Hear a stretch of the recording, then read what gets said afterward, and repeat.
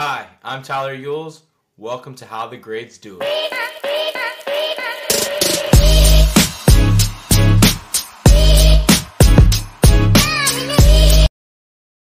Welcome back to another episode of How the Grades Do It. Super excited for our guest today. You know you have me, your host, Tyler Yules, but our guest is Taylor. We have a go-to-market leader leading sales and marketing, had multiple exits, and now has transitioned to consulting. Please help me welcome Mike Hanauer, man. Mike, appreciate you jumping on with me, bro. Yeah, it's good to be here. Good to see you again. I dressed up a little bit for you today just so I could fit in.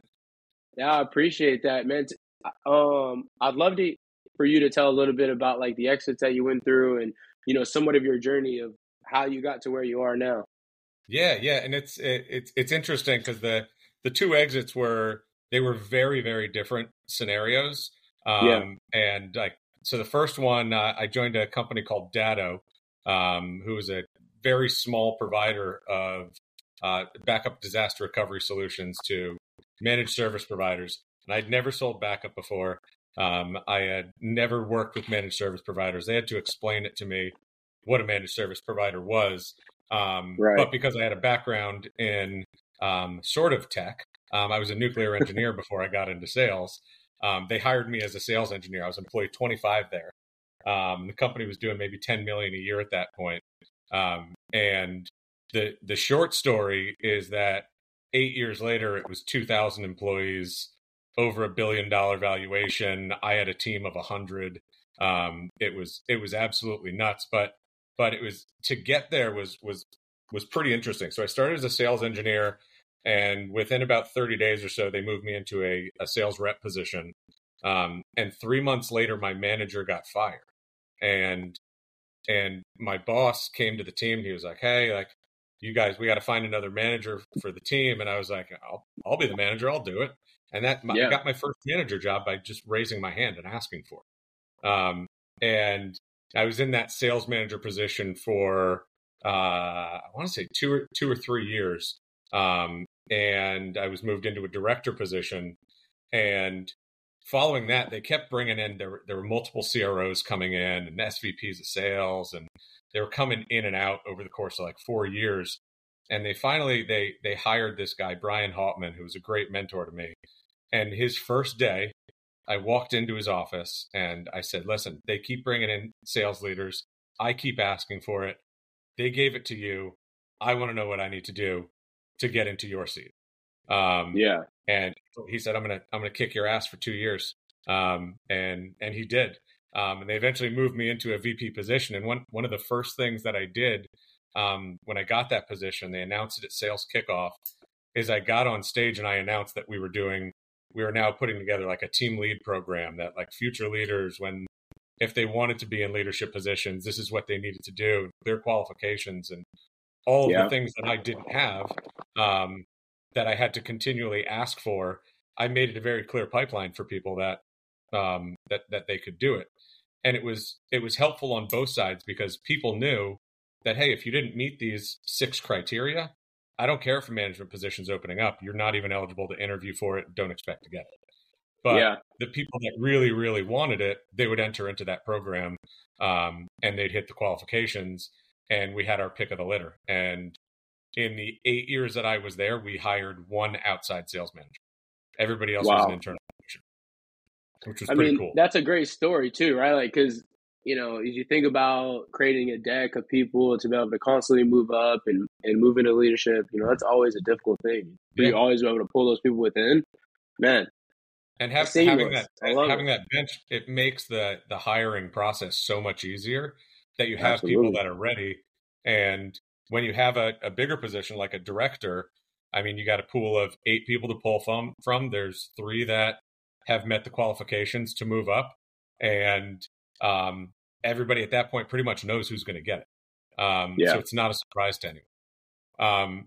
But so I was in the VP role, and at the time we'd gone through 2 rounds of venture funding.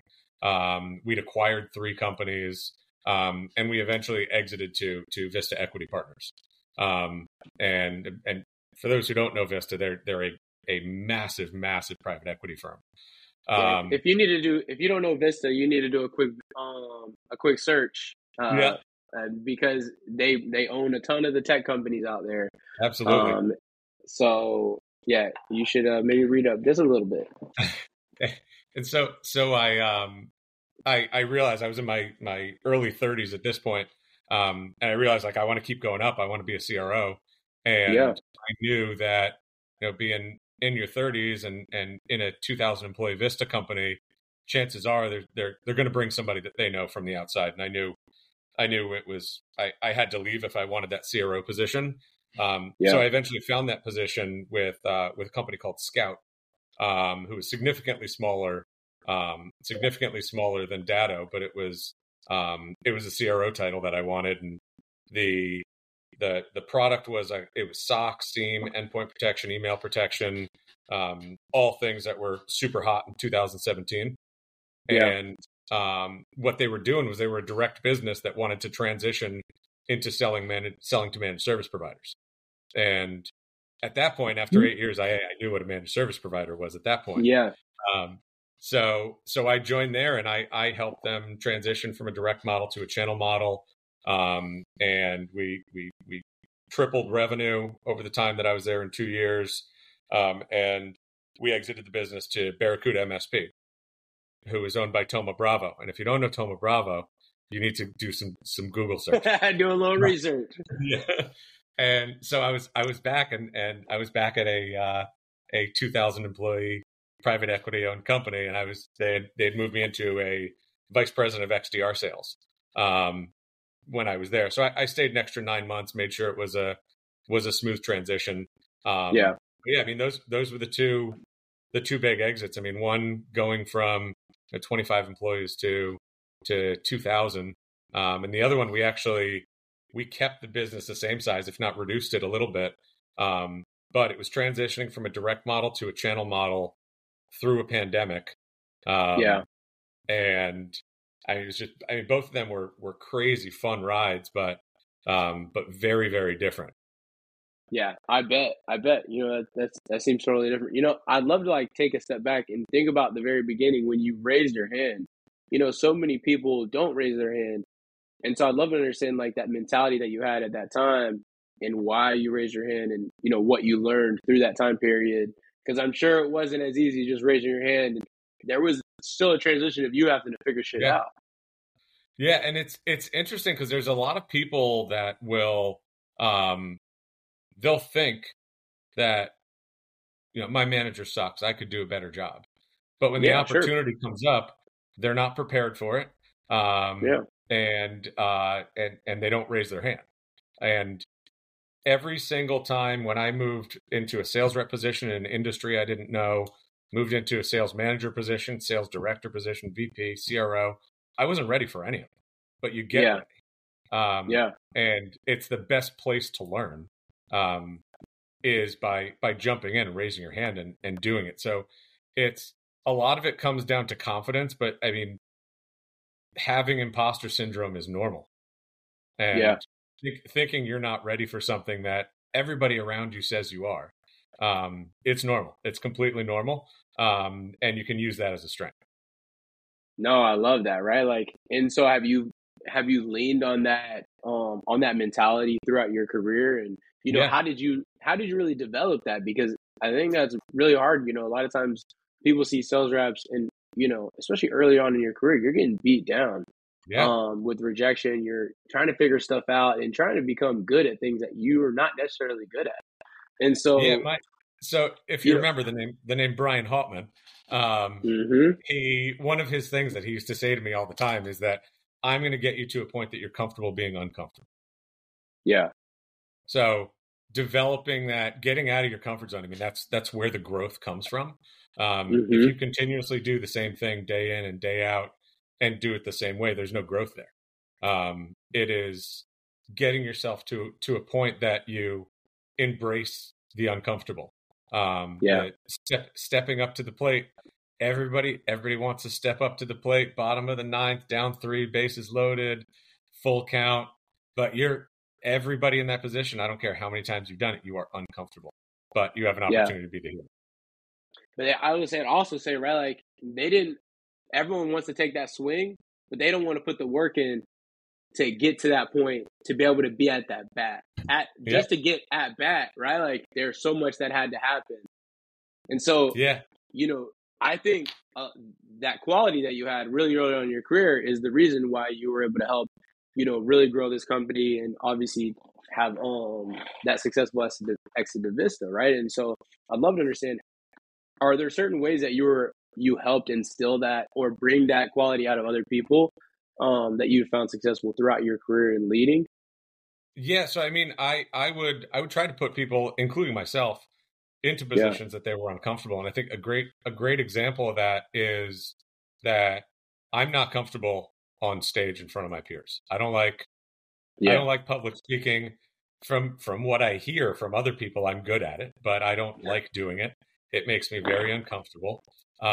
So when I moved into a VP role, I set a monthly in-person team meeting that forced me to get up on stage every month. yeah, And I would get the other people that I knew were also uncomfortable with getting on stage that, hey, I need you to come up and talk about the deal of the month. I need you to come up and talk about who are our ideal customers. Um, a lot of sales managers, first time as sales managers, they have difficulty having difficult conversations. It was I showing them the strategies that I would use because a lot of people feel the same way as I did when I was in their shoes. yeah, And actually setting a calendar invite to have an uncomfortable conversation because you can't turn away from it at that point when you send an invite to a rep on your team that you need to talk to them in a conference room at 3 p.m. You don't have that meeting. They're going to come to your desk at 3 p.m. and ask you what's going on. yeah, So sure, you have to force yourself to be in those positions that you don't want to be in. yeah.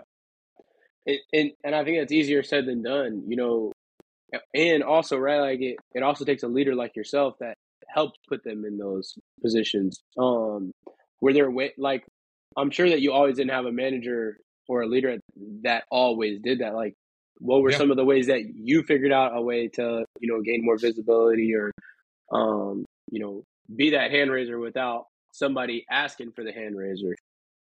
So I think for me it was just a part of my personality Yeah, that I, I wanted to do it. I wanted to be a sales manager. I wanted to lead a sales team, be a CRO one day. Like still now, like I want to be an operating partner at a private equity firm. I don't know when that's going to happen, but I'm working towards it. hey, But you're putting it out there in the world, and now the world there it is. knows. There it is. There it is. Yeah, Um, and so when I was a sales manager, I made it a point to really understand my people and yeah, have them. A lot of salespeople, like they're usually like the confident former athletes, those types of people that they're not used to showing weakness. They're used to showing strength. So sure. understanding really what makes people tick. And I mean, even if you look at things like commission plans, there's salespeople are motivated by money.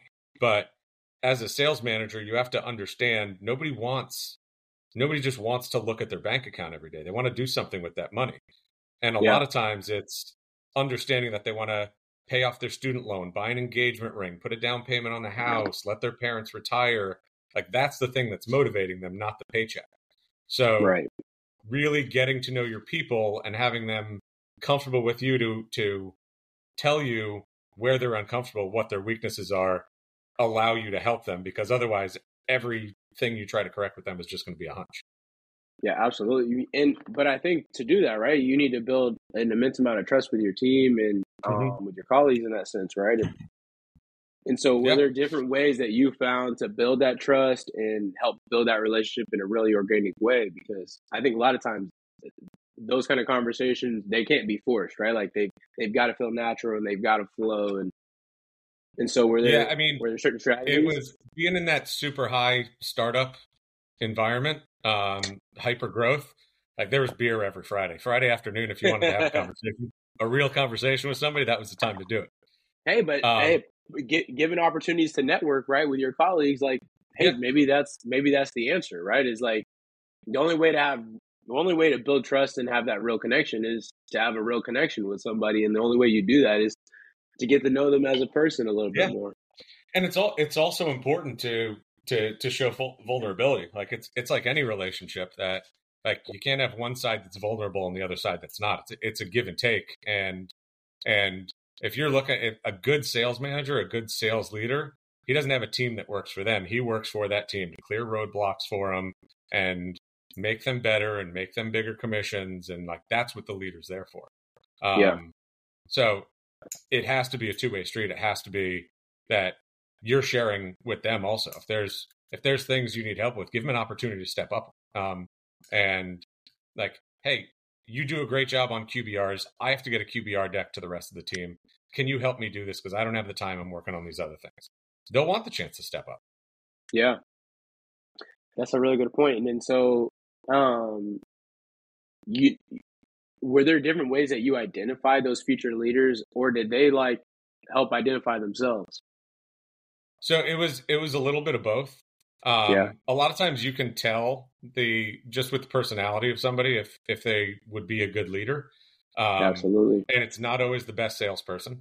A It's lot never, of times, I think 90% of the time it's not the best salesperson. yeah. And you look at like the best sale, like my dad was a phenomenal salesperson. He's retired now, but I still get advice from him all the time. But Yeah. when I got my first manager role, he was like, "Don't do it." He's like, "Stay an individual contributor your whole career. You don't want to depend on other people." And I also had a great sales rep at when I was at Datto that was constantly the top performer. He's still there, still a top performer, still an individual contributor. So I think there's a hunch, but there's also there's clear metrics that you got to hit. Like you can't be in charge of a sales team if you're at 60% of quota all the time. 100%. If you've never gone to President's Club, if you can't actually show that you've done the work, but it doesn't have to be the person that 150. It could be the person that consistently hits 95 to 105 every month, every quarter, every year. But then once you get that consistency and you know, hey, they can do the job, then you start giving tests. Maybe there's a team lead position. Maybe there's a presentation in the weekly sales meeting. Maybe it's like getting training on interviewing, and you can start to see there was a monthly meeting that we'd have with all the team leads and future leaders that we'd go over a specific topic, whether it was one-on-one situational leadership, how to conduct an interview, any of the legal things you can, things you can't say, how to do a performance improvement plan, terminating people. And we'd go through these monthly sessions that you'd see that there would be people that would be like, listen, I thought being a manager was going to be easier than being a sales rep. So I'm out. I'm going to stick with the individual contributor. And you end up with a pool of people that have done the work, have done it successfully, know what they're going to have to do actually on a day-to-day basis in the job, and still want to do it. Yeah. I mean, I love that. And I think that we also had the luxury. We were hiring 15, 20 new sales reps every month. So when somebody came in, there was a path for them to be a sales manager in a year, a sales director in 3 years. And not a lot of companies do you get that. No, I mean, to have a really clear path, especially with that amount of growth, I mean, that makes a lot of sense, right? Like people naturally found their way into that role. And I think that, with that many people, you can really set people apart and say, all right, you always have your 20% at the top, your, that 60% in the middle and 20% at the bottom. Well, man, I love to transition a little bit. Like, now you're kind of moving towards this more towards consulting with companies. And so like, I'd love to understand like, what's the passion there? And why did you decide to make that transition with working just to one company on an off basis? Because it sounds like you could have gone right into another CR role. Yeah. And I was looking at doing that initially. I've always wanted to consult small businesses. Small businesses, they don't get the benefit of a seasoned revenue leader that can oversee sales and marketing and understands, buyer personas and value propositions and all of those things. just because they don't have the funds for it, they don't have the experience for it, and a lot of them just end up floundering. So I've always wanted to do this, but what I found was that you look back 10 years ago, there was no CRO title. It was, you had a VP of sales and marketing VP of the sales. highest. They reported to the COO in most cases.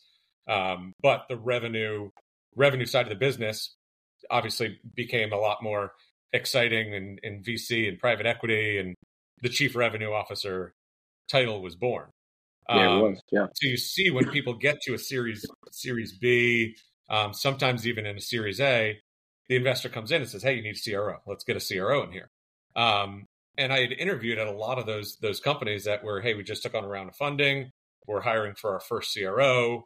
And like you look at the company and they don't need a CRO yet. Yeah. If the company grows like crazy, they're going to need a CRO in a year or two, but they don't need a CRO quite yet. What they actually need is they need somebody that can come in, look at the people, process, and technologies, set up the strategy in the right way, get the dashboards and everything automated, start to build out the framework for board decks, get the compensation design correct, and then take that top sales manager, top sales director, give them a promotion with all of the tools in place. And if they can rise to the occasion, they can be the CRO. It's going to be a lot cheaper for the company to do that rather than hire outside. They'll probably save $100,000 to $200,000 a year plus equity in the business. And I've spent a lot of time in my previous roles sort of automating myself out of my day-to-day job. So I figured, why not make a career out of it? And my wife ultimately convinced me. And she said, "Hey, listen, you've wanted to do this consulting thing for a while. We've got runway. It's the right time of the year to start this." And we sat down that night. We picked out the business name. We got the website. We established the LLC. And just to make sure that I wouldn't turn back, 2 weeks later for my birthday, she got me custom license plates with the business name on it. So like You're locked in. You're locked in. I'm locked in. I got to do it for at least 3 years. Well, we won't say you're locked in 100%. If the right opportunity, for all of us, right? All of us leaders out there, if the right opportunity ever comes around, we're coming off the consulting. Anybody listening that's looking for a operating partner at a private equity firm, as I said, I'm not ready yet, but I'll get there. Yeah. Hey, I think Mike has risen to the occasion many of times, and this is probably another one of those times that he will figure out and rise to the occasion. So like when these companies, right, in that maybe they've gotten their first round of funding and they're trying to figure a lot of this stuff out and they think they need a revenue leader and maybe they do need some sort of guidance. Like, is there a framework that you're following when you come in and say like, all right, I'm going to do an evaluation of what you can improve? And, you said people, technology, process, right? Like, is there a one size fits all, or? It never really can be one size fits all, but I have a framework that's got 8 core competencies that range all the way from product market fit all the way through is the leadership team set up the right way, succession planning, all those things. And each one of those core competencies has 4 subcategories that could be all the way down into compensation design, ideal customer profiles, partner profiles. And what I do is I have individual questions that I ask each level of the organization, from the C levels through middle management down to the individual contributors. Because what I found early on is if you ask a question like, is the pricing right? Have we gone through a pricing exercise? Is the pricing right for our marketing positioning? The C levels are going to say, yeah. The middle management, who knows what they're going to say. Individual contributors are going to say it's too expensive. Like, what's the right answer? Right. So I'm not only looking for where is everybody saying yes and where is everybody saying no, but I'm also looking for where there's discrepancies between the senior leadership and the individual contributors. Where I always see a difference is in compensation design. And it's usually one or the other. But C-levels and individual contributors generally feel the opposite about compensation design. It's either that the individual contributors are getting paid too much, or they're not getting paid enough, and the opposite's going to be what the senior leadership says, that they're too expensive for the work they're doing, or they're just not hitting quota. That's why they're not happy. Sure. And so, like, as you give this survey, are there certain like KPIs or questions that you're looking for that are like key indicators to saying, hey, this may be broken? I know you've obviously mentioned one with the compensation, but are there different areas along the process that you're like, making sure you keep an eye out for those certain, like, I think there's maybe certain things that you're kind of keeping an eye out for. Yeah. So, looking at ideal customer profiles is really, really important. And it's not necessarily to understand who the ideal customers are. It's to understand, where are those ideal customers? Are we spending marketing dollars in the right places? For example, if your ideal customer is spending 2 hours a day on Reddit, get on Reddit and do things for free. Like, you don't need to spend $40,000, $100,000 to go to the Consumer Electronics Show if those users are on Instagram all day. So there's that. I usually look for that, and that's not a crazy long exercise if you have enough historic data to figure out who your ideal customers are and you have good demographic data. Org design is another one. It's a complicated fix, but it's not an expensive fix. Getting org design correct, and aligning the strategies at the different levels for each, like, operational group. So having a go-to-market strategy, and then what's the marketing strategy, what's the sales strategy, what's customer acquisition strategy, customer success strategy, having all of those aligned to the strategy above it. And then even going down a level further, like, you have a marketing strategy. How does your event strategy align? How does your social media strategy align? What is product marketing? What is partner marketing? And having all those, like, creating a tree of strategies. And most cases, what I find is people have them in their head, but they just haven't written them down, and they haven't communicated them to their peers, so everybody knows how all the pieces everybody knows together. their own goals and how they're going to be comped and bonused, but no one else knows how they're comped and bonused and what their goals and how they're shooting for them and what the things they're doing to get to them. So I love this tree effect where you're taking the executive priorities and saying, hey, how are you then supporting them? And then how are you day to day and week to week and quarterly supporting those? Because if you're doing something that's not supporting this executive priority, then you're focusing on the wrong thing. I love that. I think it was in Forbes. I read it a while ago. I think it was in Forbes, and I think it was Red Bull Racing, the Formula One team. And they went in for an interview there, and their CEO, I think, asked the reporter to walk around to everybody that they see and ask them what they did. Just ask them what they did. And they walked around. Every single person said, I make the car go faster. The secretary makes the car go faster by making sure the coffee's filled for the engineers. The guy who does the brake calipers makes the car go faster around the track because the braking's more efficient. They can accelerate out of the turn faster. Every single person was aligned to how they make the car go faster. Yeah. You bring up Red Bull, and it's a great example for a lot of things.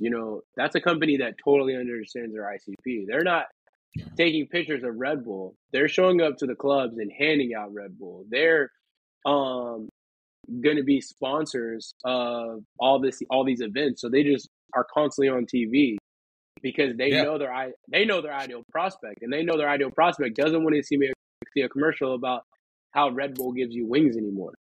Yeah. What we want to do is we want to watch entertainment. Well, also they can't do that. They got sued, and I got a free 4-pack. I didn't know that. Yeah. But my point in all that is, like, understand your ideal customer profile is so important. And I think so many people are missing the mark. Why do you think, like, I don't know if you see that as well when you're going and consulting with companies. And if I'd love to talk about, like, why do you think that is? So I think most businesses start and get to a phase of sort of desperation that they'll take any business they can get. Yeah. And they don't get out of that necessarily. And you can concentrate your efforts a lot more and get in the right areas with the right value propositions if you understand who you really, really want to go after. It's going to reduce your market, but I think the reason people miss it is they think if they focus on one subsegment that they're going to miss everything else. And there's a FOMO problem. And what I always say is like, you're not ditching anything. Take any business that comes in. If you can support it and you can deliver a good customer experience, take all the business you can get, but make sure your marketing efforts are focused on acquiring these that are going to close at a 5% higher close ratio at 3x the average selling price. Focus on those and make sure your best hunters are focused on these I's, or these ICP-A, if that's what you want to call them. Make sure you got executive resources tied to them because they're going to grow faster. Make sure your account management team knows who those customers are. Make sure your support team understands the messaging for when they talk to these specific customers, and just give them a way better experience. And if you're not in that ideal group, what can we automate in your process? How can we do digital customer acquisition? How can we do product-led growth approach? How can we automate the onboarding process for them and take the human resources out of it? Yeah. I mean, that totally makes sense, right? Like, it's all going to flow with the process. It's like that Marcus Lemonis, right? Like, people, product, process, and, without those, right? Like, you're right. Like, it won't work. Yeah. What about the I know you had mentioned like organizational management of an organization. Like, why is that so important when coming in and evaluating?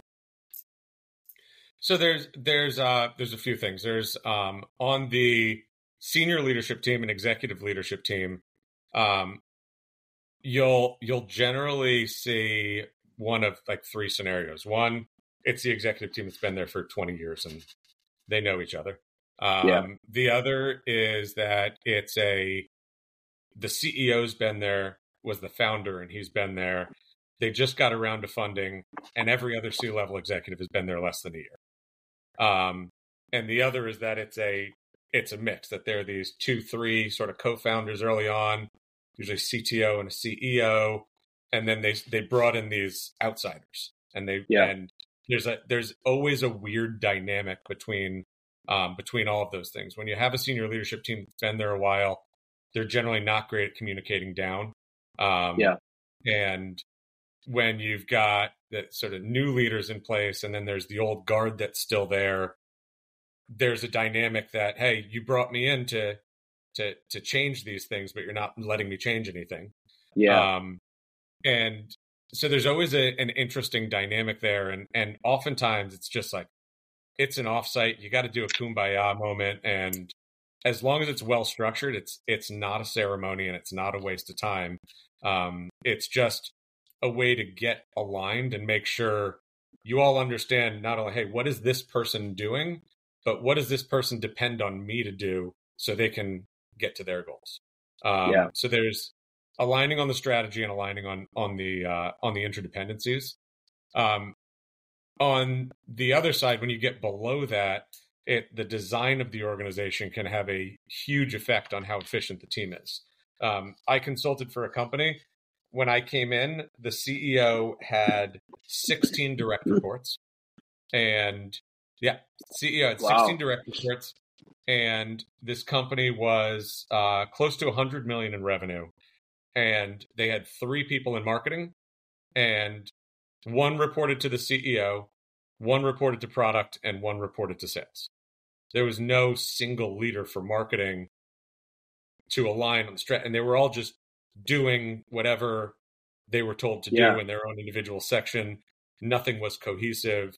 So even outside the executive team, like, there's so many efficiencies that you can build just by having the right the right design and making sure people don't have more than 8 to 10 direct reports, and making sure people are delegating things down, like CEOs on forecast calls, for example. Like, no, go spend your hour doing something else, talking to the investors, get on the phone with a big client.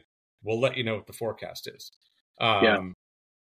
So it's all about how you can be the most efficient with the resources that you have. And it's not uncommon that you can get more efficient with less people. I totally get that. More hands in the basket, right? Yep. And more heads at the top, right? Sometimes make it a little bit more difficult to make decisions. Yep. What about, as you're going through the process and you set the structure up, you mentioned, there's probably somewhere that, a leader there at the company that you can kind of groom into that high level leader. And so I'd love to hear, like, what are some of the things that you think that VP of sales is missing? And maybe you can relate it back to yourself. Like, what do you think you truly were missing as you were going to make that transition from like the head revenue leader to really that CRO? Yeah. So what the big change that happens when you go from a senior revenue leader into a CRO position is when you're in, say, like a VP of sales role, you have one person that you report to. Yeah. And that's it. You report to them, they're your boss. When you get into a C-level position, everybody on the C-suite is essentially a team. Yeah. And you all, if it's structured the right way, you all sort of report into each other. Like the CRO and the CFO have to be best friends, especially at the end of the year when you're building the revenue model and getting comp design approved and all those things. You got the CTO who's building the product that's going to determine if you can sell it, or has got to fix a bug so you can close this deal.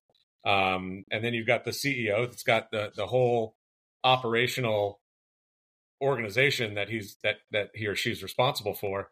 But then you have the board, and you've got independents also, that potentially there's a go-to-market leader that's an independent, and you don't necessarily report to them, but you got a resource there. But you still got your monthly package that you got to give to the board. You got your quarterly board meetings that you got to do, and they're the people that own the company. Yeah. So it changes from having one person that you're reporting to having 5 to 10 different personalities and interactions that you have to sort of work together with. Yeah, it's almost like you. And I don't think you can't get that without doing it. Yeah, there's not a way to train for that. Yeah, I mean, that makes sense, right? But it's almost like you have to take a step back and then be a salesperson again to manage all these different personalities. And it's maybe like chief collaborator, right? It's like true discovery with all these different partners and, with the board. And if you take it with that kind of, that mentality, you're probably a bit better off than really working in that silo and what you're used to, right? Like, you're more so just managing the team rather than managing people, managing relationship. Yep, exactly. Is that hard for people to like make that transition back into that different mindset? So you're talking about going from a C-level back into a VP? I mean, just like going from the VP to the C-level. Do you think it's difficult for a lot of people to make that transition? It's got to be. It was difficult for me. But I'm one of those people that constantly wants feedback. So as soon as the deal closed, like I was with the board, we were all out to dinner, and I'm like, hey, did you ever think I wouldn't make it, or what did I do wrong in the beginning? What are some areas that I still need to improve on? So. I'm constantly, I still don't think I've got it down. I don't think I ever will, because there's going to be different personalities, but it was difficult for me. And I assume it's difficult for everybody. Yeah. I mean, I guess we all have that, like you said, we all have that imposter syndrome. that we Yeah. go through, and even we as leaders, right? Like, we go through different slums and parts of that where we doubt ourselves sometimes, right? And our ability. So it's we all have that. I spoke with someone yesterday, and her name is Jamie Diglow, and she talks about winning the war room, and it's like this war room of the self defeating thoughts, and really living in the win room of all these positive thoughts and these little wins that obviously help us sell Yeah. more, and so I I like think that. about that. Actually, at the end, when you go around and you're asking for that feedback, do you think that's why you've constantly been able to level up and make yourself better, because you're open to the feedback? Yeah. I have gotten that comment. Like, I did a 360 review. It was part of the process when we were getting acquired. So there's a 360 review, and every single other person on the executive team Yeah, had some mention about how easy it was to give me feedback because I was constantly asking for it, and I would make changes to my behavior, my board size, whatever I was doing. I wanted feedback. I wanted to improve.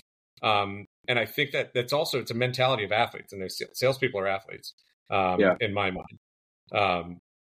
And it's the need for constant improvement, um, whether or not you like it or not. If you want to get better and you don't want to get negative feedback anymore, you get better. yeah. So often I think people go through and just don't ask for feedback because they're scared of the feedback. Yeah. And I'd love to hear some advice from you, as somebody that's always somewhat welcome to feedback, because I think there's a vulnerability in asking for feedback, but it's the only way that we can get better. And so it's really that idea of staying uncomfortable and being to be Yeah. uncomfortable. Like, love to hear if you have advice for people out there you know, that they know they want the feedback, but they're scared that what they're going to hear. So my thought process is that I would rather ask somebody what they think of me Yeah. than assume that I know and have them actually think that every time they look at me. I Because would just, chances are you're wrong. They think more of you than I think they do. yeah, But if you don't ask, you're constantly going to be in your own head thinking that they think what you think they think. so funny. So funny and so true, right? Yeah. And how is it so small to just ask, say, like, hey, how am I doing with things? Or am I meeting the expectations that you have in place for And me? the worst that's going to happen is they say out loud what you think they think. What's the True, difference? right? Like, hey, you're probably thinking the worst of the worst. Yeah. You always think it's worse. Oh man, I think this has been super helpful, Mike. I know that I've learned a lot from working with you on this podcast, so I appreciate you taking the time. Well, thanks, Tyler. This was fun. Well, we should do it Absolutely, again, man. but not record it. We can do that. We can absolutely do that, man. I'm excited to release this. This is going to be on Spotify, Apple Music, and so all the places. Mike, where can people connect with you after this? To further follow up. Yeah, so LinkedIn's probably best. You can also email me at mike.hanauer, Hanauer, at greenlakect.com. Love it. Hey, Mike, we appreciate you, and this is another episode of How the Grades Do It.